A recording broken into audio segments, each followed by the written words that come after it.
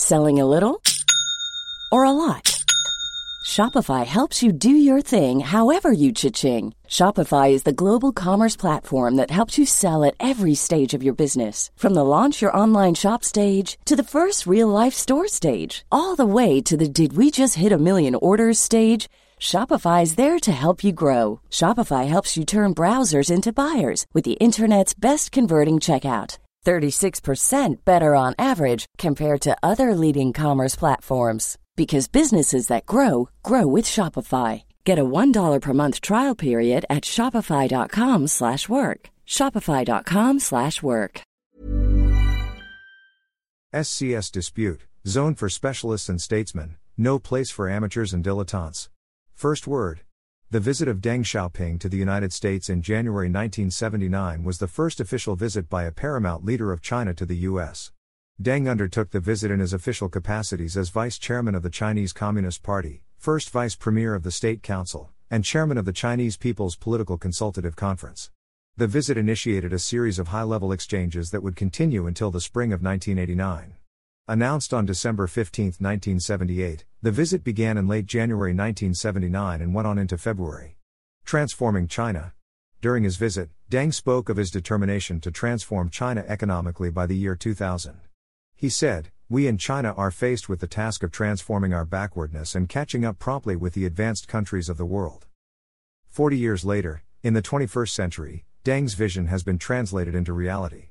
China has become an economic colossus, with its gross domestic product increasing from $256 billion in 1984 to $1.604 trillion in 2004. It has become the third largest economy in the world and is poised to overtake Japan and become second behind the United States should it continue to grow by 9% every year for 15 years. It could match the total economic output of the US by 2030. That is not all. China's global economic power has produced a cottage industry of concerns about the political consequences of its rise.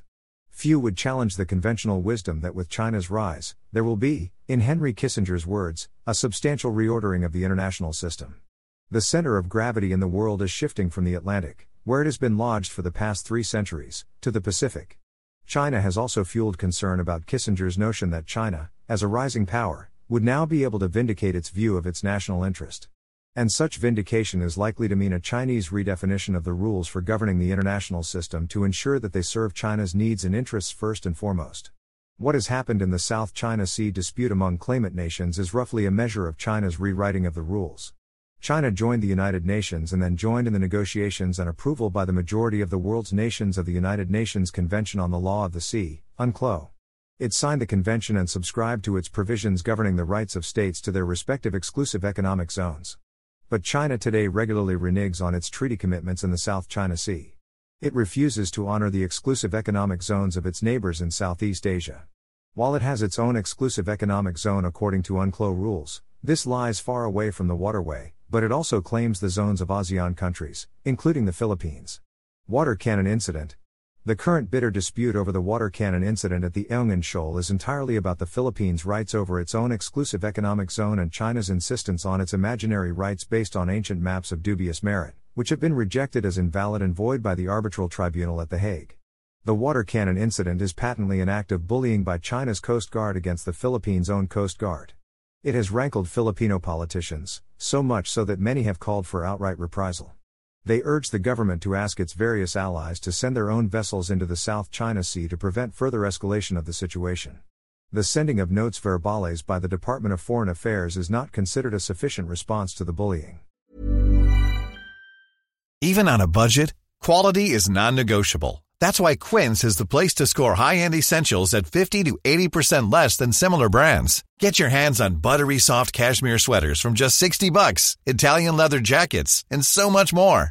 And the best part about Quince, they exclusively partner with factories committed to safe, ethical, and responsible manufacturing. Elevate your style without the elevated price tag with Quince. Go to quince.com/upgrade for free shipping and 365-day returns. I'm Sandra, and I'm just the professional your small business was looking for. But you didn't hire me because you didn't use LinkedIn Jobs. LinkedIn has professionals you can't find anywhere else, including those who aren't actively looking for a new job, but might be open to the perfect role, like me.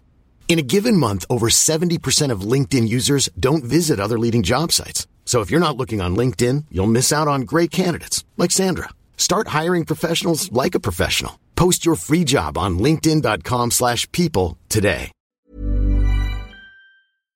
Some legislators want nothing less than mobilization for conflict. Others would even go so far as to sever relations between the two countries. At this point, however, we will do well to entrust the handling of the situation to the specialists in our government and military to come up with the right response. Diplomats and military professionals are well trained and experienced to handle such problems.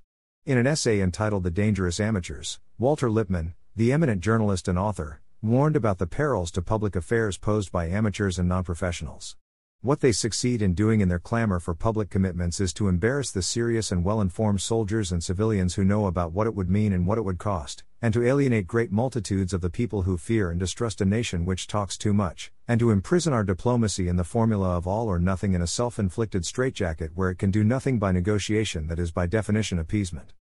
Some have said that China is putting to the test the precise meaning of giving the U.S. access to our military bases. They hope our government will unwittingly disclose all of its cards via this ploy of the water cannons. Those who demand a tough and angry response are indubitably right to prevent China from thinking it can do anything it pleases in the South China Sea. Seriously, however, the Elngan incident underscores the need for statecraft by the Philippine government in developing an availing response to recent Chinese actions and tactics in the waterway. Strategies of Statecraft.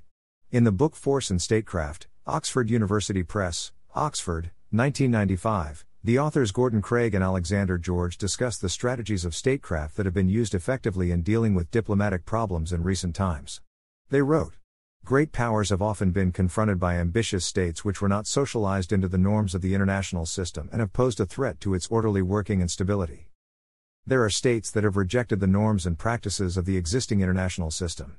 Craig and George discuss in their book the various strategies that are available for dealing with outlaw states and rogue leaders. They identified 3 possible strategies against them: military action, coercive pressures, and covert action to replace the regime with a more acceptable government; long-range containment, which if pursued effectively, as it was toward the Soviet Union, might help in bringing about political change, which would lead to norms and approaches in the international system; a strategy of rewards and punishments designed to bring about fundamental changes in behavior and attitudes in outlaw regimes. Lippmann expressed his distrust of amateurs and politicians who have ventured to prescribe solutions to diplomatic problems. He placed his trust in specialists and military officers who are trained for these tasks. He stressed the importance of quiet diplomacy and the avoidance of spectacular actions. The approach of quiet diplomacy is to work out ways and means to keep the critical questions from reaching the point of irreparable decision. It sounds brave and dashing to take the lead and act decisively to solve a diplomatic problem or dispute. But the fact is that these problems are not easily solved. In quiet diplomacy, there is no loss of face if a country backs away from an extreme position that has proved to be unworkable. yenobserver@gmail.com.